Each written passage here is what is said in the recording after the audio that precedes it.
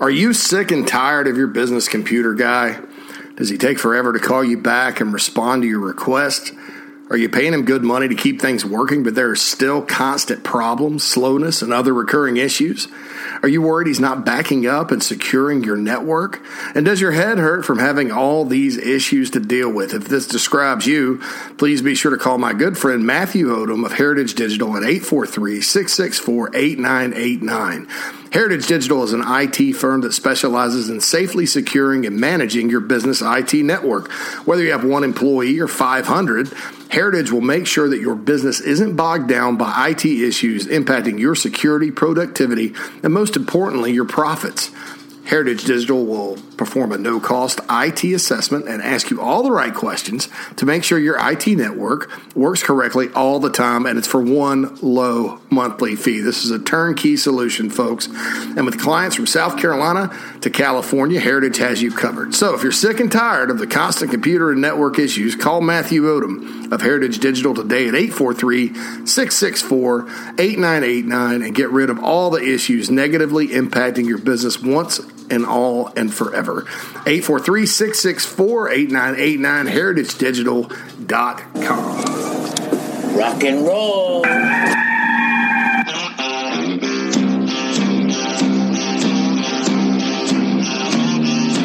It's your daily dose of all things Gamecocks on the Inside the Gamecocks podcast. Here's JC Sherwood.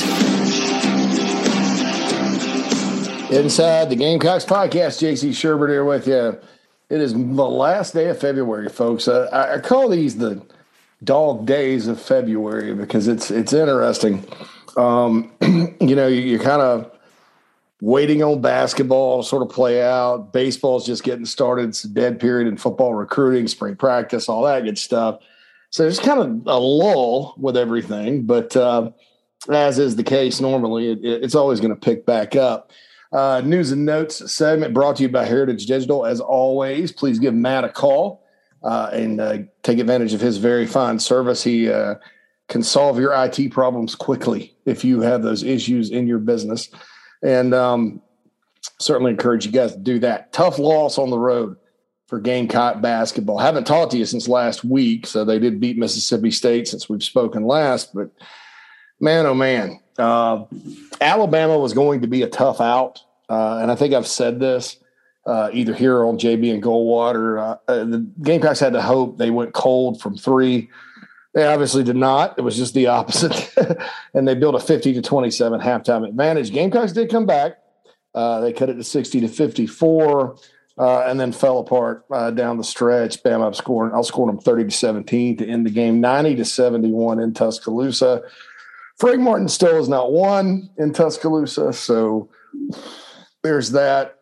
Alabama's really good this year. I mean, you look at the teams they've beaten. When they're on, they are on. And, down there on their home court with them shooting the ball like they did, it was going to be a tall task. And, the Gamecocks fought hard. And this team this year, guys, has fought hard. They have – when their backs have been against the wall, responded well. I think when you look at it, just to be quite honest, you sort of look and if you break down the SEC, which is the league obviously the Gamecocks play in, you sort of look at the standings, and let's look at that right now. You pulling it up here on the ESPN. There's 6 teams, LSU, Alabama, Tennessee, Kentucky, Arkansas, Auburn. Gamecocks have played Tennessee twice, 0-2, Alabama 0-3, Kentucky 0-4, Arkansas 0-5, Auburn 0-6. They did beat LSU. They're 1-6. Even though LSU's conference record is the same as the Gamecocks, right there with Florida, with their net ranking, they're a lock to get into the tournament. And then so you have the 6, include LSU in the 6, and then Florida, Carolina, Mississippi State, maybe A&M and Vandy. They're right there in that next group, and then Missouri, Ole Miss, Georgia bringing up the rear. And there's just a lot of separation in this league this year between have and have-nots. Now, I say that, and we'll talk about the future here in the analysis segment coming up. That's not making excuses or advocating for anything beyond this season. That's just kind of a layout of what it is, and it's unfortunate. You know, if you want to look at like what's cost the Gamecocks, obviously the Coastal and Princeton losses were costly. Losing to Princeton on a neutral court, to me, no shame in that. That happens. The Coastal game obviously was inexcusable, but a lot of these teams have bad losses. It's the lack of quality wins. Carolina has not been able to get quality wins. They've been really solid against Mississippi State, A&M, Vandy, Missouri. They haven't played yet. They play Missouri tomorrow night. Ole Miss, Georgia. They've been really solid against those teams, but outside of that home win against LSU, they haven't been able to get the quality wins. Also, like I said a couple of weeks ago, the non-conference schedule has failed them because Florida State is disappointing.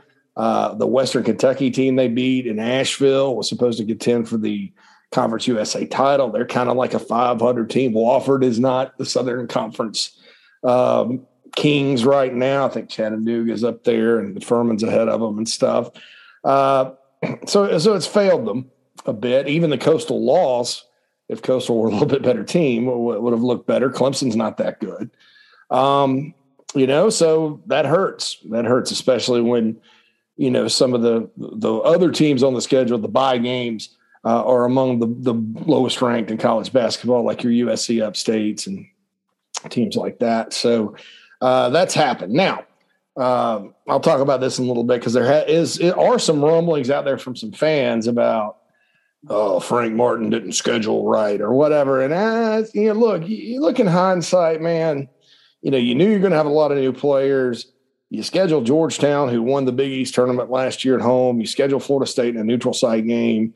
You have the tournament in Asheville. I don't know how you really complain. And, given the strength of the SEC this year, there were enough chances for South Carolina to get wins to make the NCAA tournament, regardless of the non-conference schedule.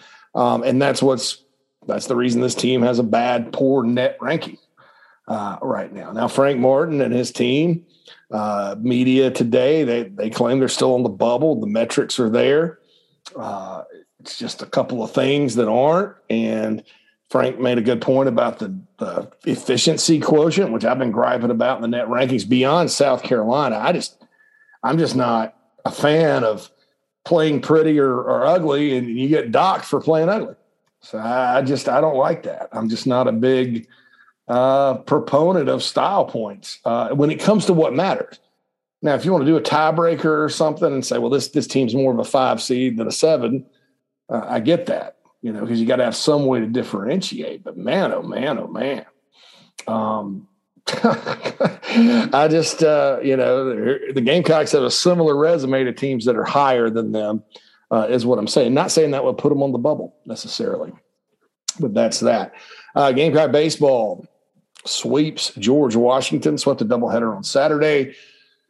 After kind of a weird, I'll say that it's weird, a weird sort of, opening weekend with UNC Greensboro. The Gamecocks have settled in. The issue is now this pitching staff has some injuries. Bosnick's not back. You got Seitler.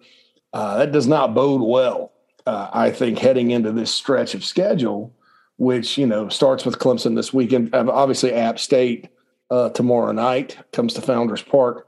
And then the Clemson series, which is always sort of the unofficial start to baseball season. I mean, that Clemson series is usually the first big team either team plays. You get some warm-ups and you play Clemson. And that series starts Friday night at Founders Park. They're playing at the Firefly Stadium in Columbia as the neutral site area this year. So 2 in Columbia. And then they go back up to Doug Kingsmore, I think, on Saturday. But that's always big. It's always a big deal to go play the Tigers and to see if you can't win the series.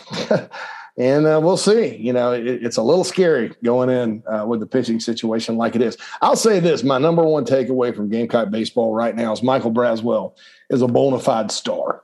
the freshman shortstop. I think when you sort of look at him and what he's been able to do and the different things he can do, I mean, that's a difference maker right there. As far as I'm concerned, I'm not a baseball expert. John Whittle is the person to ask on the website and everywhere else about baseball. I just sort of follow it. But for what my sort of uninformed opinion would definitely be that, Braswell's a star, superstar. I like the way he plays the game quite a bit. So there's that. Not much going on in football right now, but Xavier Hardy, a big 4-star defensive lineman from Macon, Georgia, Tatnall Square Academy, tells Hale McGranahan all about the Gamecocks and a recent VIP update on the Big Spur. I encourage all of you to join. I think you can join for $1 right now, which is a pretty good deal. And so, when you look at it, Carolina's in on a lot of good defensive linemen from the Carolinas and Georgia, as far as tackles go, especially. Jimmy Lindsey really is doing a good job recruiting, building relationships.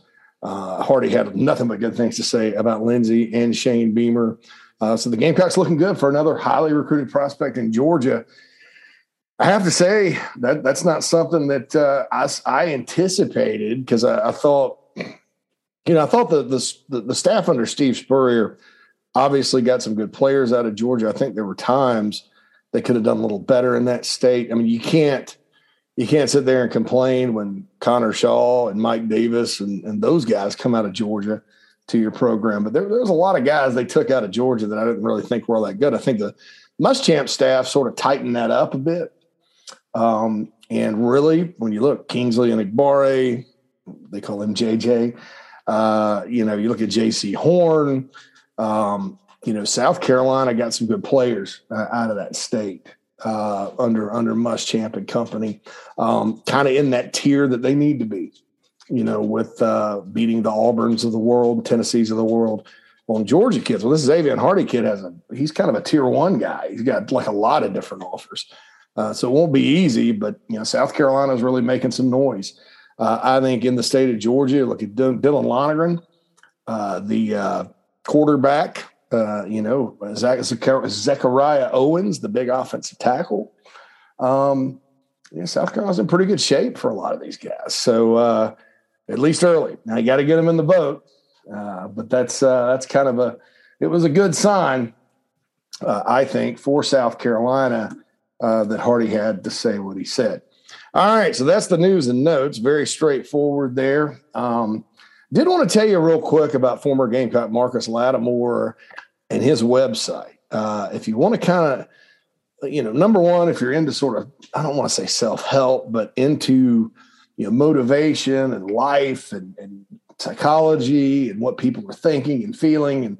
And, Marcus has a really good mind for that. MarcusLattimore.com is a place you can find that. All of his writing, what he shares, it's inspirational. I think it takes courage to do what he's done. He's got a podcast, and obviously that's with Mike Uva, who works for a competing website of mine, but that's fine with me. I like Mike a lot and certainly have a lot of respect for Marcus. So I encourage all of you guys to check that out. I think that, sometimes, and Marcus Lattimore is a great example of this. Sometimes with players, we get caught up, great players especially, we get caught up in what they've done on the football field. And, there's pressure, unspoken pressure there. And he talks about it. And, obviously injuries took away his career. And there always has to be some sort of a life reaction to that.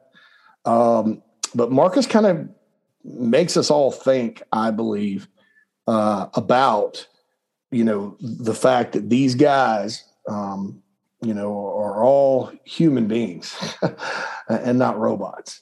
And I think there's a lot that's going on right now that can kind of help people determine that, including with NIL. If you look at Spencer Rattler, Jim Hudson did an NIL deal with him. He got a new ride. And lots of Gamecocks right now are benefiting from that. Marshawn Lloyd has his personal brand along with Rattler. I know I bought some Marshawn Lloyd stuff the other day. These guys are all out there being entrepreneurs and I don't want to say cashing in sounds like such a negative term, profiting deservedly off what they've accomplished so far. And it's not just, they're not just getting money, they're actually going out and doing some creative things to earn that. And I think that gives you kind of a human element look at the players too. Now with Marcus Lattimore, it's a deeper level. I'll tell you that right now, but I do encourage everybody to check out his website and his new podcast. I'm just a big fan, sort of like, what he wants to give back to everyone out there. And, I know politically there may be some things that, Marcus may talk about, or anybody really, not just Marcus Lattimore, that we don't agree on. And we live in such a polarized political world right now. It's crazier and crazier. And I would encourage everybody to look past the politics and look at kind of the life skills stuff and stuff that everybody can use. MarcusLattimore.com, folks. Just check it out. Wanted to encourage all my listeners to do that. Also want to encourage you to, if you are in the upstate and need real estate help, check out Cindy Searfoss. Cindy Searfoss of Coldwell Banker Kane has been in the upstate over 35 years, married to a diehard Gamecock, and would love to help you with any of your real estate needs. You can contact her 864-414-5271. Email her csearfoss, CSEARFOSS at cbcaine.com, CBCAINE.com. She's right there in my hometown of Spartanburg, Daniel Morgan Avenue. 864-414-5271. Cindy Searfoss, a proud sponsor. Tell her JC sent you of the Inside the Gamecocks podcast, using this analysis segment. And during the football season, she does the score prediction every week for us. So she has the sponsorship for that, and we certainly appreciate Cindy. Okay, football real quick, just a little analysis piece here. Or analysis piece I wrote actually on thebigspur.com. And this is not a VIP article. So if you want to mosey on over there, you can check it out. And it's about Darius Rush. And, Darius Rush is a player. I don't know that any of us put him even in the too deep heading into the 2021 season. He got some snaps at the end of 2020 when lots of people quit or whatever. But he kept rising the depth chart in spring and fall. And when Prunty, the transfer that was there for a day, left, Rush ascended, and, he had a pick, actually had a pass breakup, led to a pick first game. I mean, he really played well. Now he split time with Marcellus Dial at corner, and Dial started half the games. He started half of them. But by the bowl game, Rush was a pretty doggone good corner. We all remember the big long pass that he broke up. Very nice play right there. And he's back next year. And, he's a guy that out of C.E. Murray High School, Lance Thompson evaluated, thought he was a good athlete. Nobody knew where he was going to play. Spent some time at receiver. Then the old staff moved to the secondary, and it just took time. It took time for him, but I think he's a bona fide SEC level corner. We'll see how he does this season. Now, some of you will remember he got beat several times, and that's part of playing the position. But my point is with Rush and really, the Jalen Foster situation last year and Marcellus Dial this year, all those are in-state guys. And it's not just in-state, but this program has had a tendency, really since the Brad Scott era, of finding defensive backs. Now, look, there's Stephon Gilmore's, there are J.C. Horns that have come into this program, that Devontae Holloman that everybody wanted. Don't get me wrong. That's true. Victor Hampton was a high-level recruit. So there's no question that there have been really touted high school players that have come in here and started in the secondary. That's not up for debate, but you sort of look at it. I'll go all the way back to the late Brad Scott era when Sheldon Brown and Andre Goodman were lightly recruited guys out of Louisville and the East Side. Both those guys, they were probably one of the best corner duos in the history of the program, maybe the best. If we get right down to it. Brad Edwards and Norman Floyd in the 80s, maybe. would come to mind. But as far as a duo goes, and I know Jimmy Legree played with Gilmore and pretty good secondary, elite, really, at times. But you go beyond that, and you got Dante Robinson and DeAndre Island, who Holtz found. Spurrier came in. They found Stoney Woodson and Captain Munnerlyn and Darian Stewart, Antonio Allen, Jimmy Legree, who I mentioned earlier, taking on up through Rashad Fenton, who was kind of an afterthought in that class. Izzy McQuamu was only a 3-star guy. Gamecocks did flip him from FSU. And then you got Foster. You got David Spalding, who they got from Georgia Southern last year, who's got a bright future. So for every Cam Smith, and obviously Cam comes back next year and had a really good year this year. He was one of the most heavily recruited players to sign in the Muschamp era. There's a Darius Rush or Marcellus Dial, somebody they put at JUCO out of Woodruff or Goodman or Brown.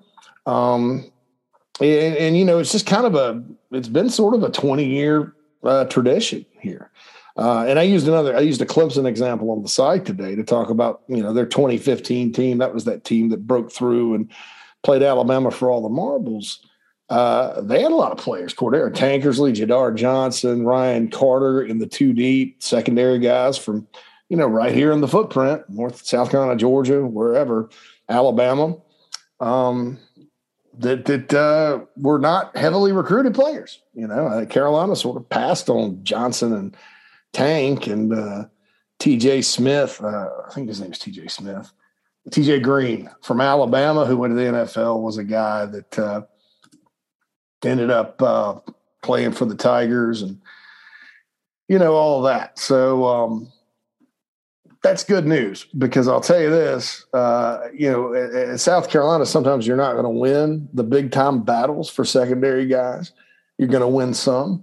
And the good news is, too, you have Torian Gray coaching back there, and as he has proven really through 10 years at Virginia Tech, years at Florida, and then this past year at South Carolina, he can take the elite guys and make them better, like Cam Smith, or he can take your Darius Rushes of the world and, turn them into players. And I think Torian Gray is absolutely the perfect secondary coach for South Carolina. And there have been some good ones. Ron Cooper was really good at finding players under the radar. I mean, Captain Munnerlyn, Darian Stewart, they all come to mind. Emmanuel Cook, while Cooper was here at South Carolina. But Ron wasn't a guy that was going to get into a big battle for a Stephon Gilmore and get him. Lorenzo Ward could win the battles and stuff, but sometimes, he'd go to find under the radar guys and they wouldn't pan out. I think it was an initial evaluation thing. I think he's pretty good when we're just talking about the secondary. I think Whammy was good at coaching them up. So you go from there. Travaris Robinson and Will Muschamp had problems in the secondary. I thought they recruited really well.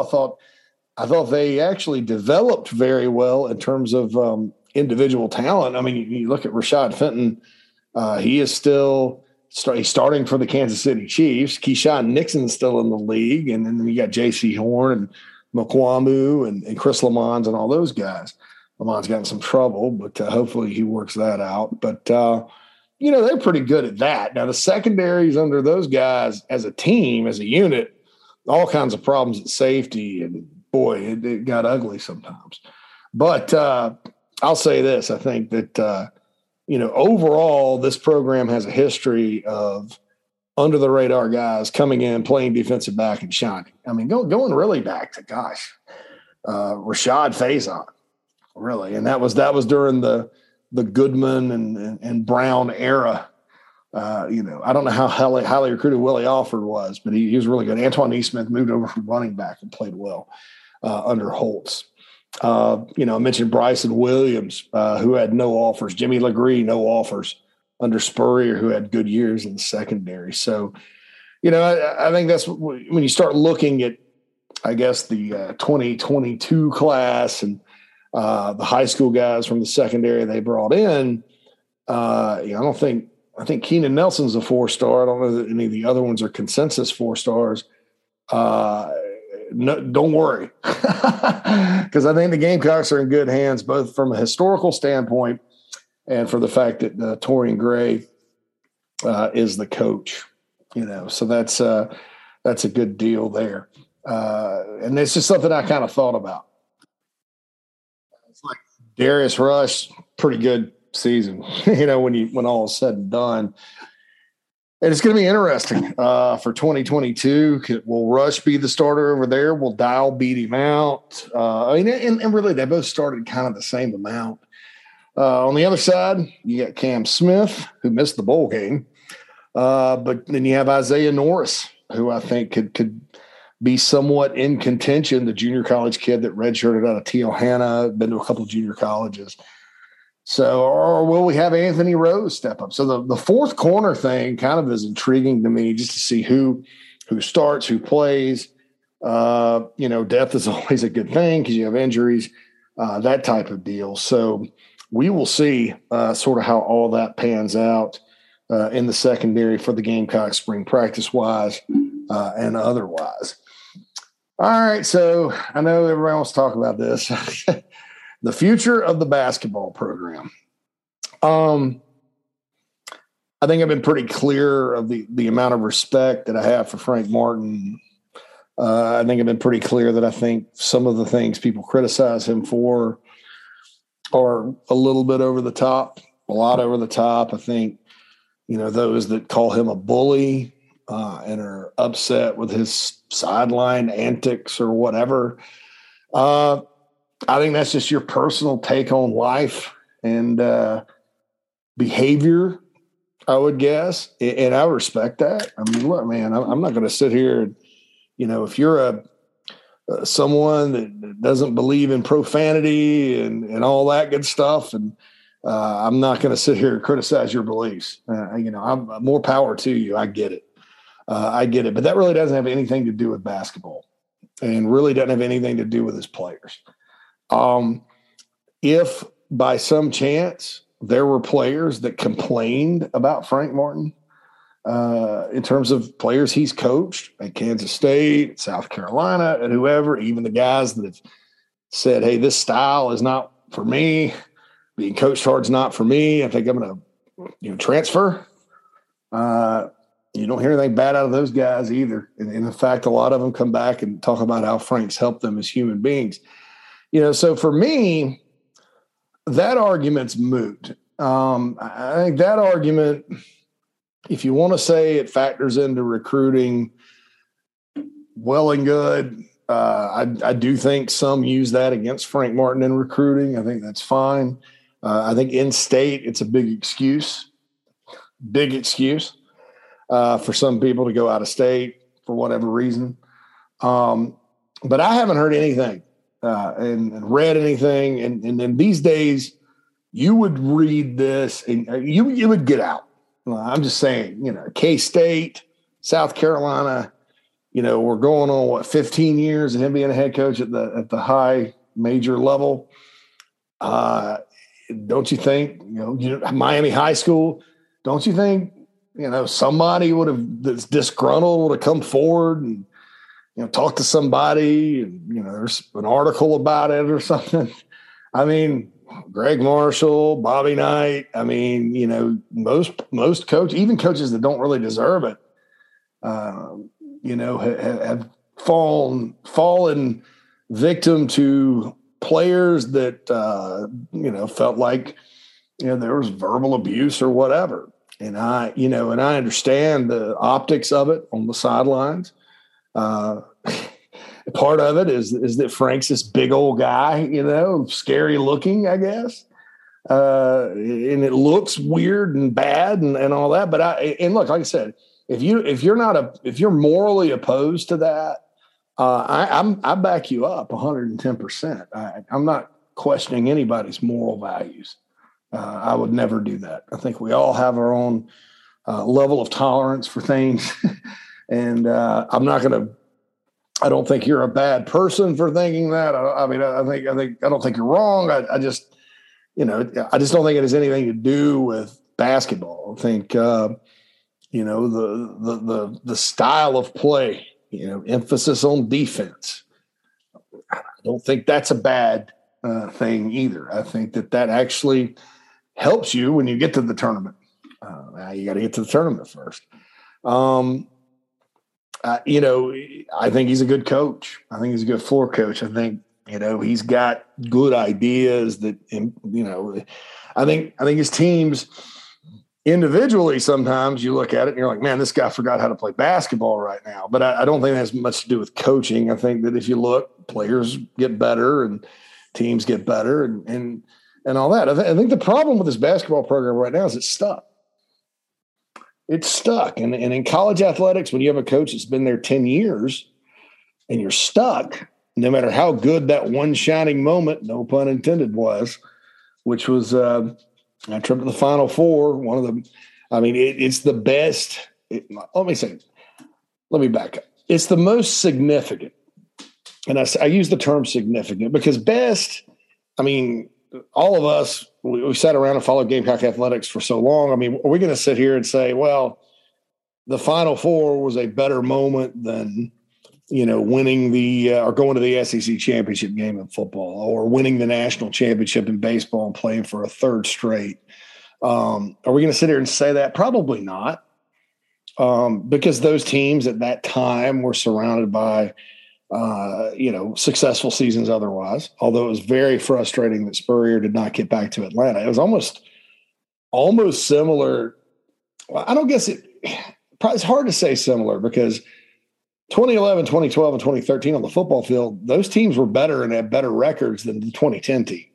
2010, it just broke their way, because the division just sort of broke that way. I don't want to say it was down.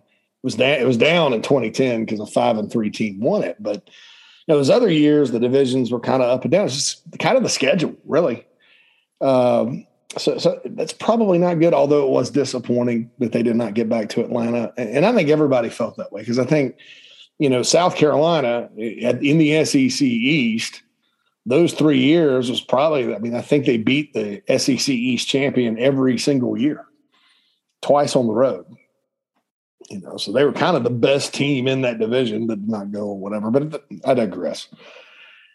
But, the basketball, this program is stuck. Now, the Final Four, the most significant achievement by a team in South Carolina athletics history. And I say that because significance is not necessarily determined by, what the fans feel or, what anybody feels. Significance has to do with, is it a relevant sport? Is it relevant? Because that sounds like I'm saying women's basketball and baseball are irrelevant. Those are relevant. Don't get me wrong. But how relevant is your sport? And outside of football and collegiate athletics, men's basketball, March Madness is extremely relevant. And so I think that, going to the Final Four that year was, kind of the most significant accomplishment by a team. Was it the best? Was it the greatest? I don't know. It's hard to say when you've won national championships in other sports and, won a division in football. Football's king in the South. We know that. But it was significant. I think if you rank significance, probably number 2 was going to that SEC championship game in football, just because that's such a big showcase game to have your program in. But since then, 17 wins, 16 wins, but an 11-7 conference record. 18 wins where you may have been on the bubble. Had you not lost some games, you shouldn't have 10 conference wins. Then the COVID year happened and looked like that was it for Frank Martin, but no, it wasn't. He came back, and then now you're back up to 17 wins, probably 18 if you beat Missouri. And then go from there. And this team could win 18, 19, 20 games. Probably, I'd say they're probably in the NIT. I don't think it's a given right now, which is amazing to me, but probably in the NIT at least. And this team with a bunch of new players is, gelled and played well. Like I said at the top of the show, I just think it's a year where there's definitely a difference between the 6 and then the next 4, and then the next 4. in the SEC this year. It's one of those years. Some years it's not. This year it is, and then the non-conference schedule has failed the Gamecocks yet again. It's funny because the overall strength of schedule is way up there. The non-conference strength of schedule, which is going to matter, is way down. And that's just sort of how, the committee judges the non-conference strength of schedule pretty high. Now, I'll be honest. I thought for the life of me, with all the new faces, even though he didn't schedule any games, furthest road trip was Asheville, in the non-conference. I thought, man, this may be a team that's overscheduled a little bit because the Florida State game and then Georgetown, Clemson, and some tricky mid-majors like UAB and Wofford. I was like, oh, God, this, given the normal losses in the preseason, I didn't expect it to be Coastal by 24 points. Princeton I half expected, but not Coastal. Not by that margin either. But I thought they may have overscheduled a bit. I was sort of looking for look, man, this group needs to gel, play some teams you can go out and gel against, and then you're ready for conference play. Well, they're ready for conference play. I mean, Carolina's probably going to finish 500 in the league if they can beat Missouri. And that's not bad, historically speaking. That it's happened much more often recently under Frank Martin than not.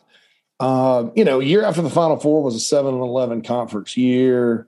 After that, it's been 500 or better, with the exception of last season. So, but this program is stuck. So you have to ask yourself, when you're talking about change, what's going to get it unstuck? And in college athletics, I'm not going to sit here and tell you guys, oh, they're close, they just need to ride it out, because that's not true either.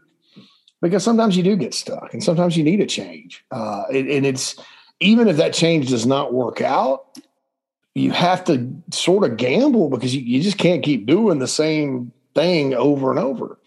And again, I'm going to throw the COVID year out. Last 4 basketball seasons have been like Groundhog Day. Unexplained losses in the non-conference, though I'll tell you very, very seriously, the loss to Coastal, loss to Princeton, that people are latching on to that because they're used to latching on to it. That's not what's hurting the Gamecocks right now. Lack of quality wins is. And that record against the top half of the SEC, I mean, look, instead of 1-6 or 1-7, you get 3-5. That's a big difference. I mean, it's a completely different subject. And that's what's hurting them right now. Now, had Florida State taken care of business, or Georgetown not been god-awful, and they're one of the worst. Had Wofford been better, top 100 team, all that maybe factors in to a bit better resume, but it's lack of quality wins, folks. The Coastal and Princeton game are not hurting the Gamecocks as much as not having those wins. And so that's the case there, but you still look at it and you're like, well, those are 2 games. Princeton game sort of got away, and then Coastal was the unexplained, inexcusable Stetson loss of this year. And just the manner in which it happened was bad. And so, you sort of look at it, and people are latching on to that, but it's a fact that you do have those 2 non-conference losses. And then, a rallying point in the SEC, by history standards, it's Frank Martin's better than anyone else that's coached in the Southeastern Conference at South Carolina. But you're just behind the 8 ball when it happens. And then, there's some moments where you think they've got it together and can make a run, and then they run into something. Now, in certain years, like I'll go back to 2020 when the season got canceled due to COVID.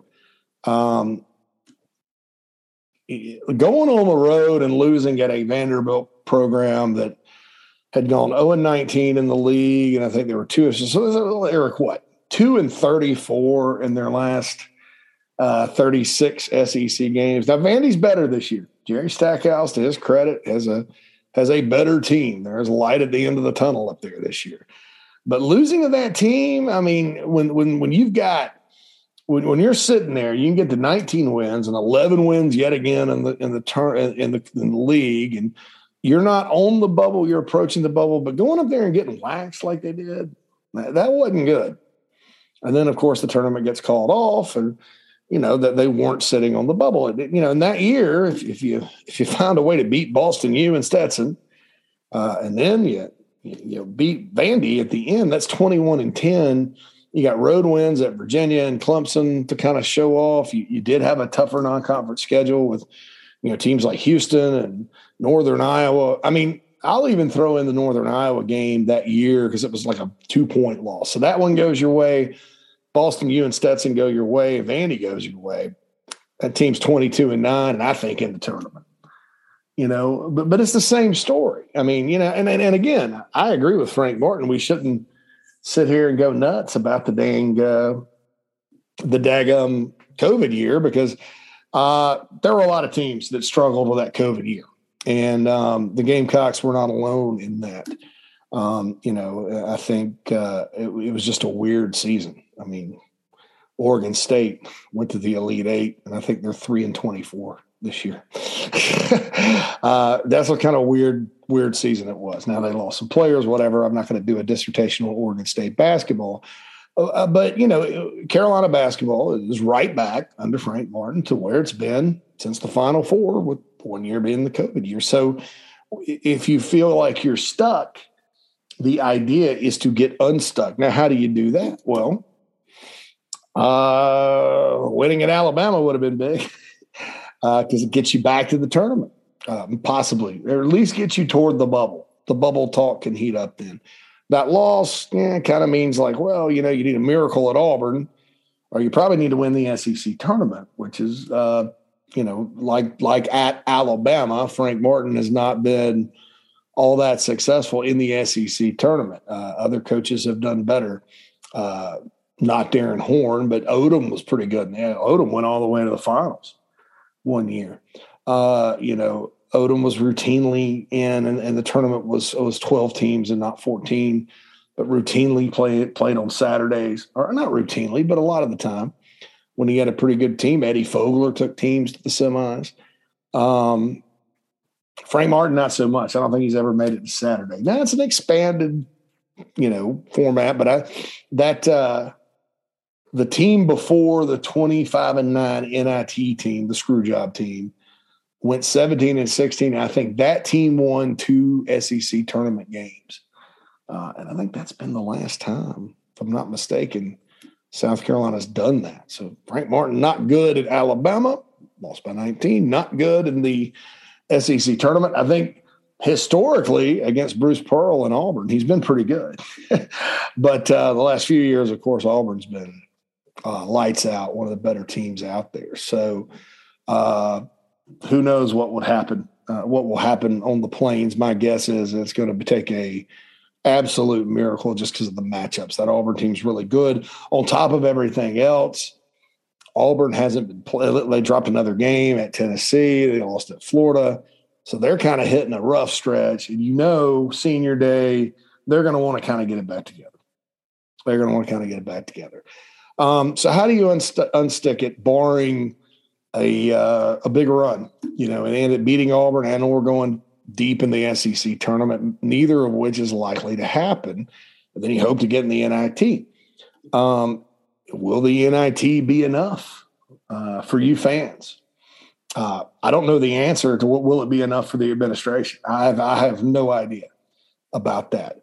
I can see a scenario, though, if you get G.G. Jackson, and that's the big 5-star number 1 player out of Ridgeview, I believe, in Columbia, leaning toward the Gamecocks. It seems North Carolina, Duke in there too. If you get him and you make the NIT, and especially if he reclassifies, which, that's kind of an iffy scenario. A lot of people think it's like 50-50 if he reclassifies. I don't think it is. I think there's less of a percentage of that. But even if he comes in 2023 and you got him publicly committed and all that, in basketball, you get a player of that caliber, especially for that, and you can look at it one of two ways. I think that the 2022 class, if Jackson's part of that, you got him, you got Bryce Lindsey, you got the Sanford. I mean, you got some players coming in. And then you got some young players that are pretty good. Devin Carter, Jacoby Wright, Taquan Woodley are all good. There's a nucleus there, and you're like, it's a young team, but man, you got some players. Now, if he comes in 2023, then what you do is, depending on who leaves, and look, transition, that's another thing that I'm not getting on Frank Martin about. I think it's a very football mindset to sit here and go, all these players have left.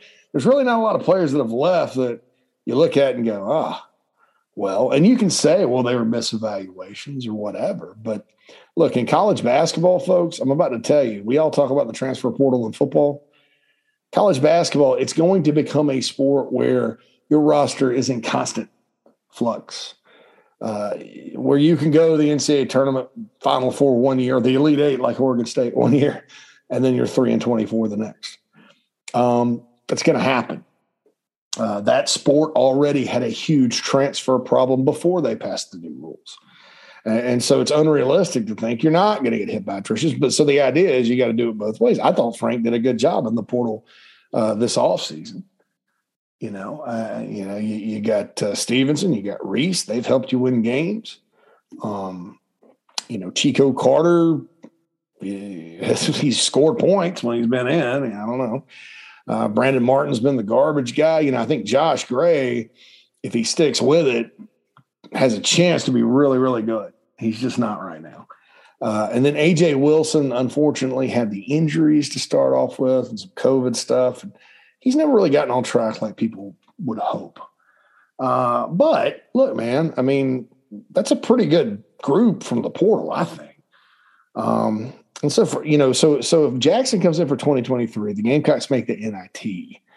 I think the key is, you go get another good portal class. You do the best you can next year. Try to have another year. Maybe the ball bounces your way in these 3 or 4 games you're missing. And you get back a year early. And then you build toward putting pieces around Jackson for when he comes in. And then keeping, hopefully Devin Carter doesn't bolt to the league by the time he's a junior. Hopefully Jacoby Wright's still around, Taquan Woodley's still around. And then you have a group that, hey, you got a bona fide superstar coming in, plus you got some veterans. Oh, shoot, on paper, you should make it. Now, people may say, well, he won't. What if he doesn't? And here's another thing I don't agree with. I don't agree with comparing the G.G. Jackson thing to a Ben Simmons at LSU situation or an Anthony Carter situation at Georgia.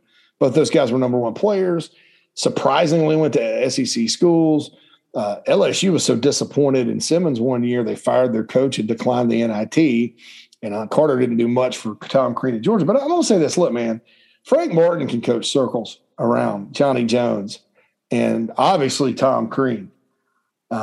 Tom Crean may have been really good at Marquette.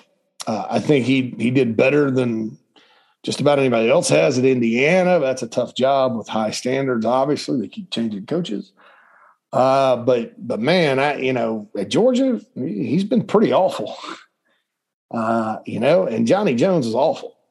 So let's not sit there and act like Frank Martin is awful, as a coach. Awful is bad, awful, whatever. Those are all adjectives of, frustration, either frustration or ignorance. And I don't think you guys are ignorant. So I get that, I get that, those terms, but those terms aren't necessarily accurate.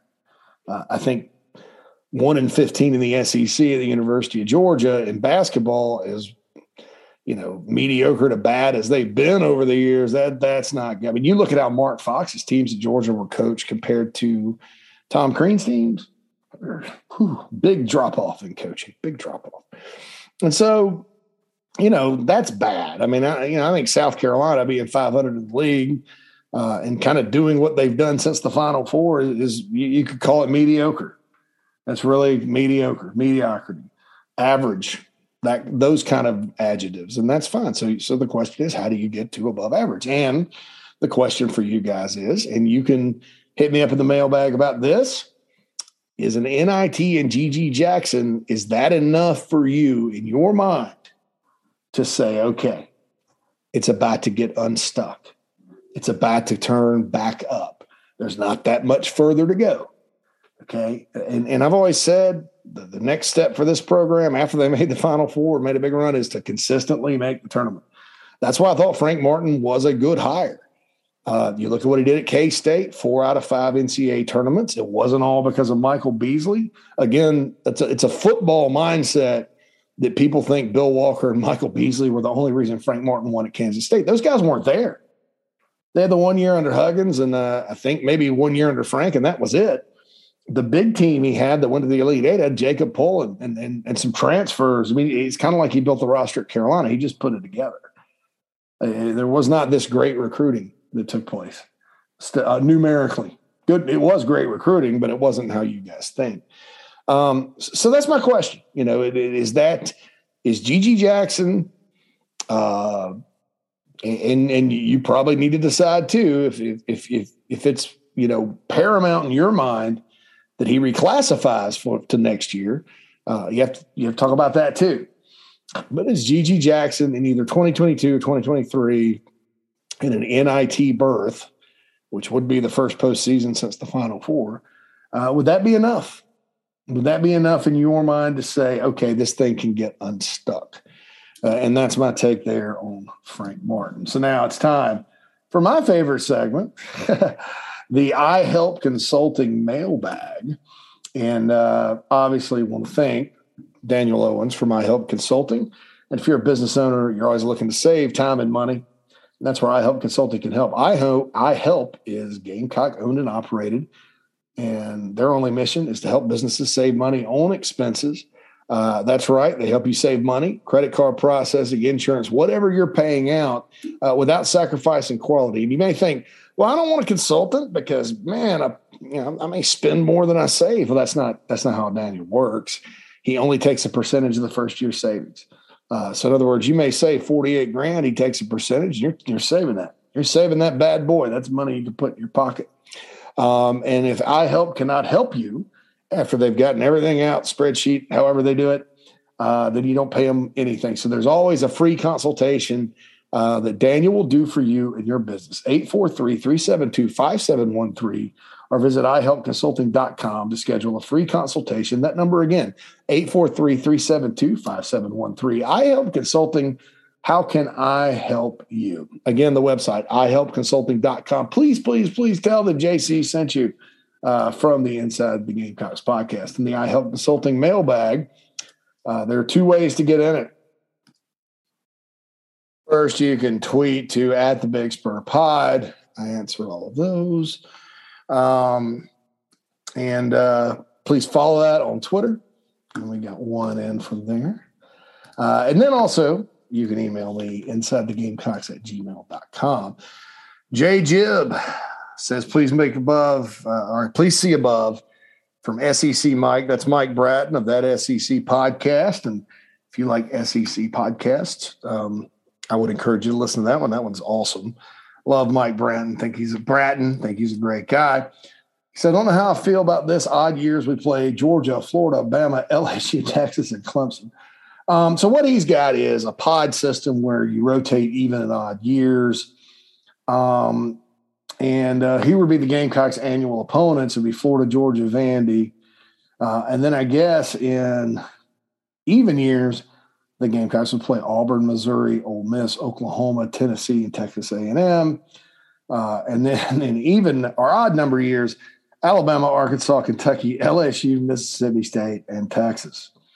And he said, don't know how I feel about this because you played all those teams: Georgia, Florida, Bama, LSU, Texas, and Clemson in those years. Yeah, right now that sounds really difficult. Obviously, honestly, out of those teams, I'd rather play Texas than any of them because they have problems. Florida obviously has problems. But you know what, J. Jeb, some years teams have problems.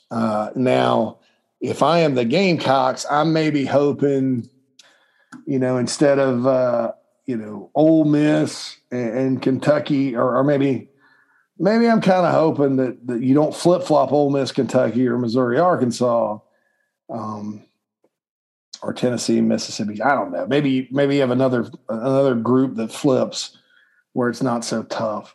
But look, man, if they go to something where you're kind of rotating every other year, it's going to be difficult. I mean, you're going to get many name brand schools, but look, I'll be honest. When the Gamecocks came in the SEC, that was the case. So, A&M and Missouri coming in was a lot at the time less concerning, because at the time the Gamecocks were winning, 10, 11 games a year. A&M was a 6-6 team from the Big 12. Missouri was up and down. But then they came in, and then I think both. I think A&M especially has done well for itself in the SEC, and they're hoping to get better. And then, with Missouri winning 2 division titles, I don't think anybody expected that. That's unfortunate for the Gamecocks because you can make a good argument the Gamecocks should have won those. But, I understand that when you start talking about Texas and Oklahoma, those teams are top 10 in wins of all time. They're some of the best, most historic programs in college football. So you start throwing them along with Alabama onto a schedule or whatever, and it gets daunting. But always remember this. It still is Alabama and everybody else in college football these days. We're living through the greatest dynasty in the history of the sport. Honestly, that would be the only team that I look at and go, gosh. Now, are you going to catch a Georgia in a year like this, or an LSU 2 years ago like that? Yeah, you are. And they're going to beat you most likely, or, whatever. But if you sort of look at it,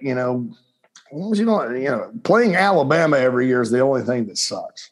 And I would take this over, Alabama and Auburn switching to the SEC East, where you have to play those 2 teams every single year in addition to – because right now in the East, it's Georgia and then and everybody else. Kentucky's had a nice run. Missouri just had a nice recruiting class. Obviously, the Gamecocks need to beat Kentucky, Missouri. Tennessee's got some off-season hype for the first time in a while. Obviously, their style of play on offense is good and entertaining, exciting. But, it's still, when you look at the shape of those other programs for the Gamecocks, it's still, hey, you got to catch the big dogs and the actual dogs, right? And when you look in the West, it's like, man, if you're sitting there and you're Arkansas, I mean, like A&M, we all talk because they've owned the Gamecocks since, playing them every year. And that would be a good thing. They'd go off the schedule, hopefully, every season. And it's easy to sit there when you see their recruiting and see Jimbo Fisher sitting there and say, oh, national power. But they were, 8-4? I mean, that's how brutal that other division is. I mean, geez. They were 8-4 and they beat Alabama. I'm pretty sure they were 8-4. Hopefully I am not wrong about that. But we'll see. Were they 9-3? Nah, they had to be. 8-4. Yeah, because they lost those games to Mississippi State and Arkansas early. They lost to LSU at the end. And they lost to somebody else too. I don't remember exactly who it was. But maybe they were 9-3. They were Gator Bowl bound. Going to play the Wake Forest Demon Deacons. But I'm going to check this out real quick. Let's see. Yeah, schedule. There we go. And 8-4. Yeah, because they lost at Ole Miss too this past year. So, yeah, Aggies were 8-4. And that's just the brutality of that division. Ole Miss had a really, really good offensive football team and got better on defense this year and went to the Sugar Bowl and maybe kind of their ceiling. Mississippi State beat how many top 25 teams? And so when you get into a division like that, and there are only 2 on the planet, there's the Big Ten East and the SEC West. And you're not a blue blood, that makes things really tough. That makes things really, really, really tough. And, if you're the Gamecocks, you don't want to add Alabama and Auburn. And as dysfunctional and crazy as things are at Auburn this summer, they'll be back. They always are. And so that's the thing there. But yeah, this particular model that Bratton had is just as good as the other ones. But I just, I just don't know. The divisions would be better than something like that where you're rotating around and, kind of just like it always is, luck of the draw. I mean, we've seen, as people that follow South Carolina, schedule make a huge difference in terms of who gets to Atlanta. And it could. So, all right. Mr. White has 2 questions. And the other way to get into the iHelp Consulting mailbag is, and I keep hitting this cord, so I'm sure you guys got some feedback on that. Got to watch the nervous knee there. It stopped now, so there you go. But Mr. White's got 2 questions. Hey, JC, you mentioned, and this is insidethegamecocks@gmail.com to get in the iHelp Consulting mailbag. JC, you mentioned in a recent podcast there are many former Gamecocks in the coaching ranks today. Who are the former players who are coaching? How are they doing their career? And how likely are some of them to be coaching for us?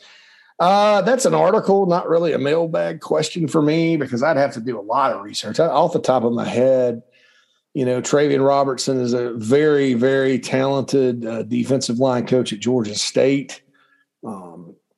You look at Jordan Strawn and see kind of his handiwork there. He coached for Brad Lawing, took over for Brad at Georgia State when he had to retire for health reasons. So we all know what kind of a good defensive line coach Brad Lawing was. And Travian's a lot like him style-wise. Keeps them moving. Cliff Matthews is an assistant at the college level that's good. Corey Jenkins just got the head coaching job at Dreer. Dennis Thomas, who was a Gamecock.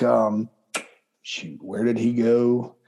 Just got a defensive line job at the 1AA level. I forgot where it was. I'm sorry to Dennis. I like you, Dennis, a lot. And I don't, hold on. Let me go. Let me just look this up. Dennis Thomas. He was at Western Carolina. Oh, went to Louisiana, Lafayette. So went from Western Carolina to Louisiana. He's a good coach that's out there. I mentioned Corey Jenkins. Off the top of my head, you'll have Jake Bentley in the coaching ranks soon. He's a grad assistant at FAU. Scott Spurrier is a graduate assistant or an analyst, I think, at Arizona. You even got guys that are like independent quarterback coaches that are doing well, like Stephen Garcia and Perry Orth have their thing. Dylan Thompson's kind of in some off-the-field roles, as is Connor Shaw. Travell, I'm sorry to not mention this. Travell Wharton's been an O-line coach in the NFL. We all know Deuce Staley's a coach in the NFL.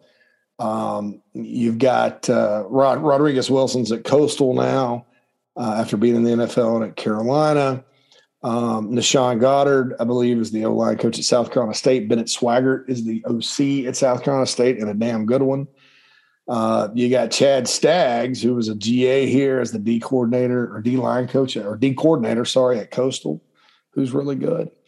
So Jason Barnes. I forgot about Jason Barnes. He's in coaching and a good one. So there are a lot of them out there, especially from the Spurrier era. Now, I probably missed somebody, and I apologize for that. That's just because, I don't have everything in front of me, and I'd have to do some research and write an article on it. But there are plenty, and I think just hit the microphone there. And I think that's good for any program to have that there. So thanks, Mr. White, for part 1. Part 2, hey, JC, assuming there's a finite amount of resources and you can only have one, what would be better for the basketball program? 1, rearranging the seating at CLA so the atmosphere is better and creating a basketball ops facility. Or 2, creating a new, smaller basketball center arena similar to Auburn's in the old Carolina Coliseum, but keeping the basketball facilities as is. Well, Mr. White, the problem with number 2 is the Carolina Coliseum is where the basketball facilities are right now. That thing has been turned into a practice complex. Some say lipstick on a pig there, but it's gotten nicer over. I mean, they're spending money. It's just not because we all associate it with the old Coliseum and all remember fondly the home court advantages there and the crowd loudness there. But they can't even play. They couldn't play games in it right now, even because it's become a basketball practice facility. So you have to almost, if you built a new arena, you would need to do something similar to Clemson, where the new arena, like the new Little John, included all that practice facility stuff that you need. You could probably just have to wipe everything out right there on that block where the Coliseum is, and then just build the behemoth. And behemoth means people may say large, but I'm thinking 10,500 seats, a nice arena, not a huge arena, that kind of thing. Now, you talk about rearranging the seating, and that's interesting because for a long time, people keep talking about how you can't do it. Well, I beg to differ, and I don't know what Arkansas at Bud Walton was like before, but I know what it is like now, and they have no problem getting their students on the court. They have no problem. Now they're winning, but Arkansas's basketball crowds were pretty good when they weren't winning too. And so, South Carolina, when they build facilities, sometimes tends to go look at places like Arkansas, or at least they did when they built Founders Park and they built Colonial Life Arena at the beginning.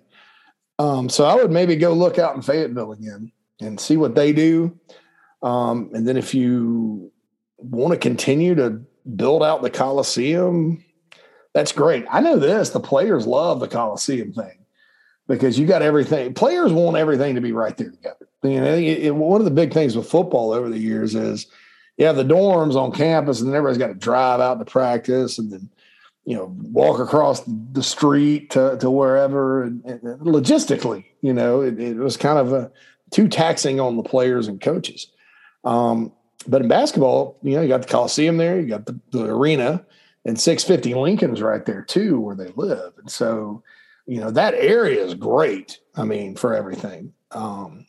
It's just, can you fix the home court situation for men's? You look at the CLA with other things. You look at, when they hosted the NCAA tournament, it was a great basketball arena. The women.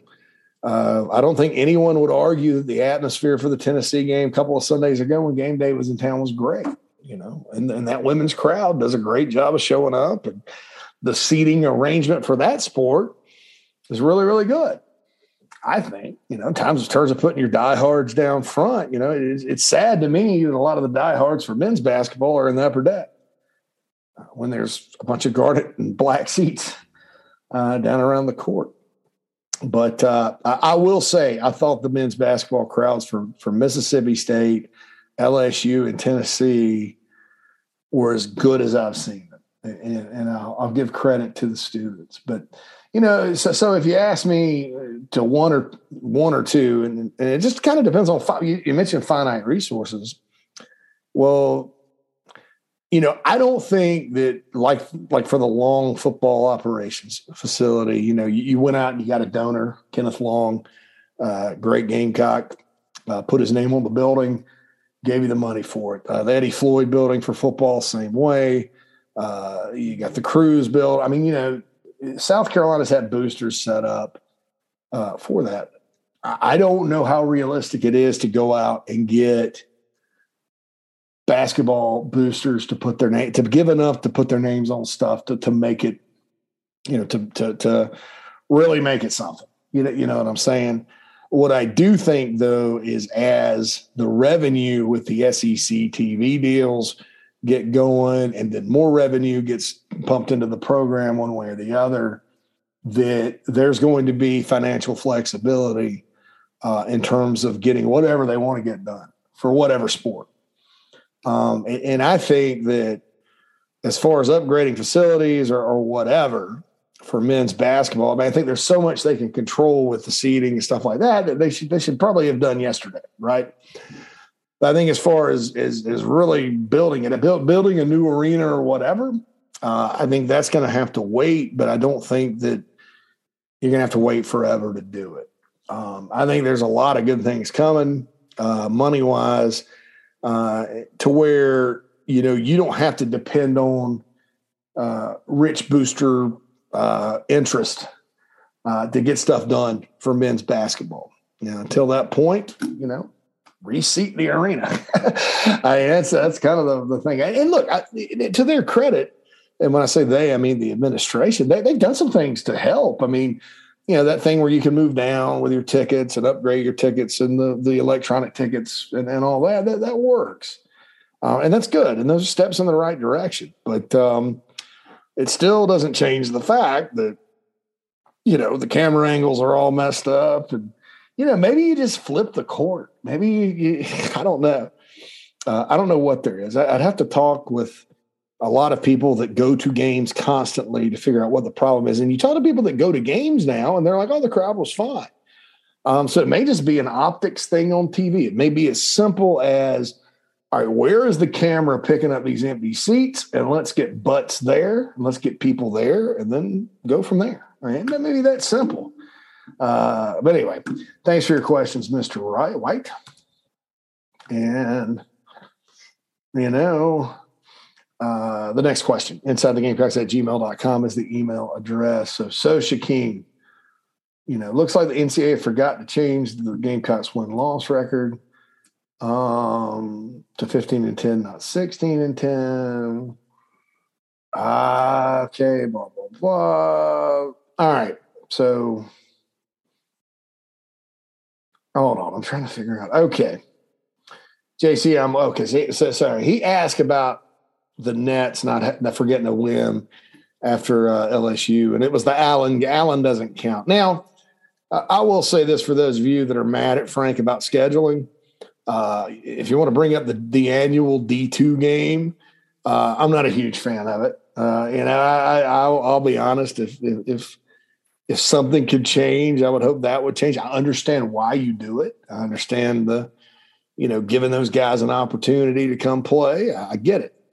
Especially within the state where there's a lot of D2 programs and those guys lace them up and try hard too, but you always kind of got to do what's best for you. And I'll say this too.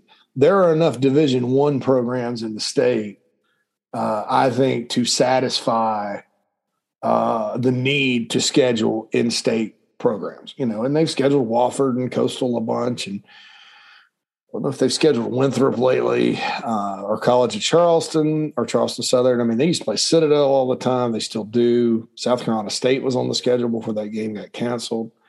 USC Upstate is a team they tend to play a lot. Haven't played Furman in a while. Wofford, look, there's enough. There are enough D1 programs in the state of South Carolina to satisfy that. However, I don't think the intent is bad with Frank Martin. I like the intent. I think it's the right thing to do.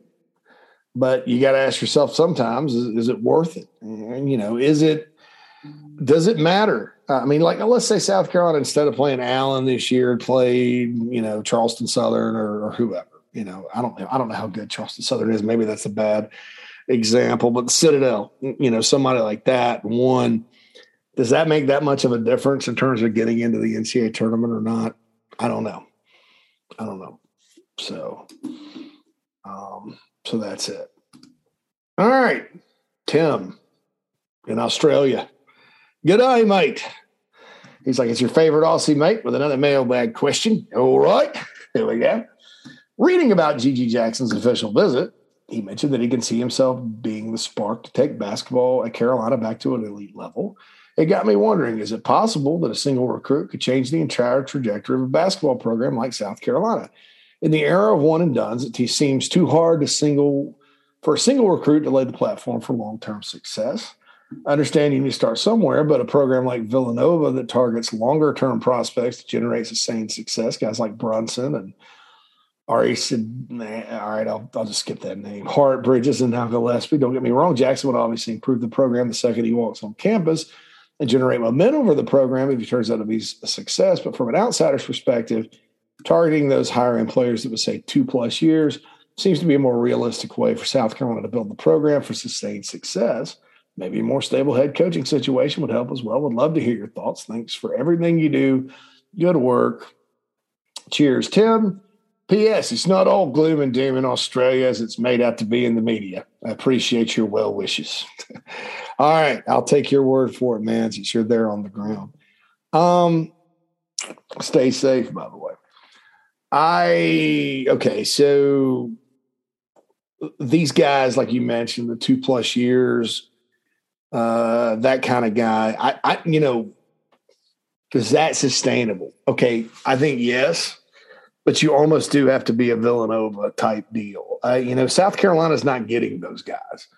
For every Devin Carter that has a shot, who's good and promising and who's that type of guy, there's a Woodley that needs some time. It's much more the recruiting right now at South Carolina is much more, portal and that's just a recent thing. And then getting, guys that can help after a while and, and transfers. And, it's just one of those things where I don't know that with how basketball is moving on the college level roster wise, that you're going to be able to kind of find that sweet spot at South Carolina. Now, can you find it at Villanova? Yes. Can you find it at like Virginia? Yeah. Can you find it at some of these places that have Baylor? I mean, Baylor's team last year that won the whole thing, that was an older team that was not necessarily full of blue chippers. You kind of look at their roster, not necessarily a team full of elite players. Gonzaga, same way, though they are getting some more guys. I think you have to build it, differently. And here's my concern. Now look, I am willing to, like I said, I am willing to sit there and say, hey, in my opinion, if the administration says no change, if they get Gigi Jackson to publicly commit and they make the NIT, I'm more than willing to sit there and give that a shot just because that's a big-time player from your backyard. Columbia is normally where most of the high-level basketball talent comes from anyway. You look, 2 out of every 3 big-timers are from Columbia. You keep guys in not only in state but in town. And I'm curious to see, just like I mentioned Bill Walker and Michael Beasley, kind of one follows the other. So, if you do get Jackson, and this is why I'm willing to even wait if he's not an early enrollee, who's gonna want to come play with him all of a sudden? Who's going to want to come play with him? I mean, look, next year, I'll be honest, unless you get a guy in to take over that's like a Chris Beard, who coaches at Texas now, used to be at Texas Tech, who is like a whiz at putting a roster together in a year. And I don't know that guy's not out there. I think you're looking at if you make a coaching change at first year, next year, things being significantly worse before they get better. So those of you that are demanding that Jackson comes in next year, look, man, you're not going to be any worse. And in college basketball, it's not like football where, you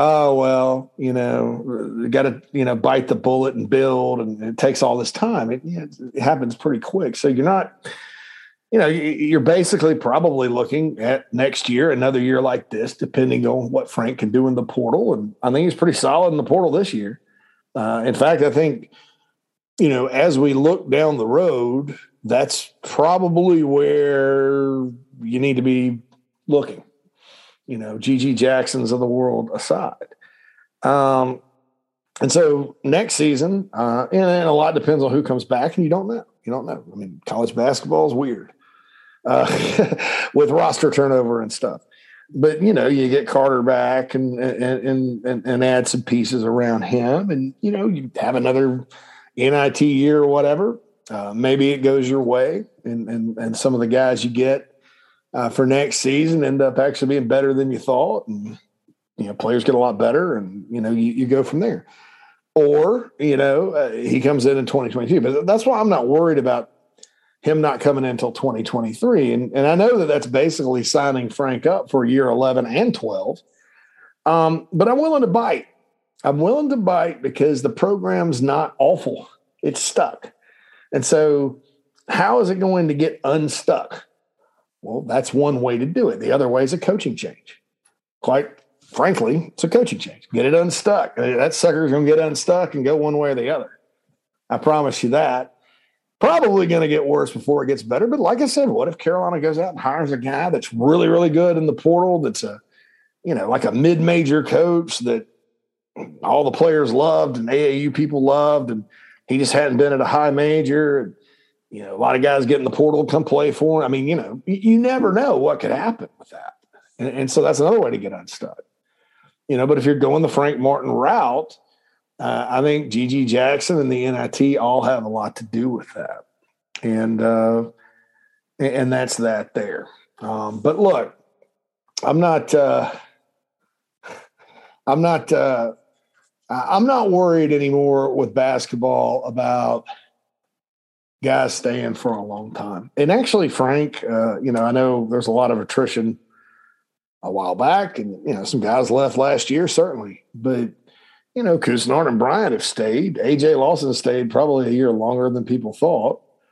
This recent wave of players hadn't been as much attrition, individually with players that are good than maybe in the past. But obviously, you're like, well, he has 9 new players this year, JC. What are you talking about?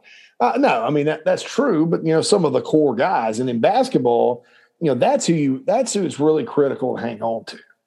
And you cut some dead weight. I mean, you got a guy that's your 8th guy on the bench that's all of a sudden better than your 6th guy last year, and that's the key. So look, I don't know. Somebody comes in that's a master of the portal. South Carolina could be in the NCAA tournament next season with a new coach. May or may not happen, though. And so that's the deal there. But I think realistically, it's going to be interesting to follow your Villanovas of the world and just see how many guys they do keep around. But I know what you're talking about. Villanova doesn't necessarily recruit one and dones, but they'll recruit that next level. It's kind of like that South Carolina football recruiting in Georgia. Alabama, Georgia kids, maybe not, but that next level, you can make a living off of that. Tim, have a good time down in the land down under. You better run. You better take cover. Not, as you said, it wasn't all that bad.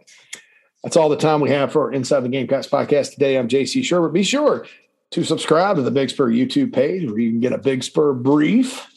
It's kind of a little quick hitter every day. Be sure to like us on Instagram at Inside the Gamecocks. Follow us on Twitter at the Big Spur Pod. Again, the mailbag, the iHelp Consulting mailbag, you can tweet to at the Big Spur Pod or email me insidethegamecocks@gmail.com.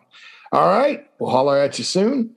Don't forget JB and Goldwater later this week, thebigspur.com, right here on Inside the Gamecocks. I'm JC Sherbert. Have a great day.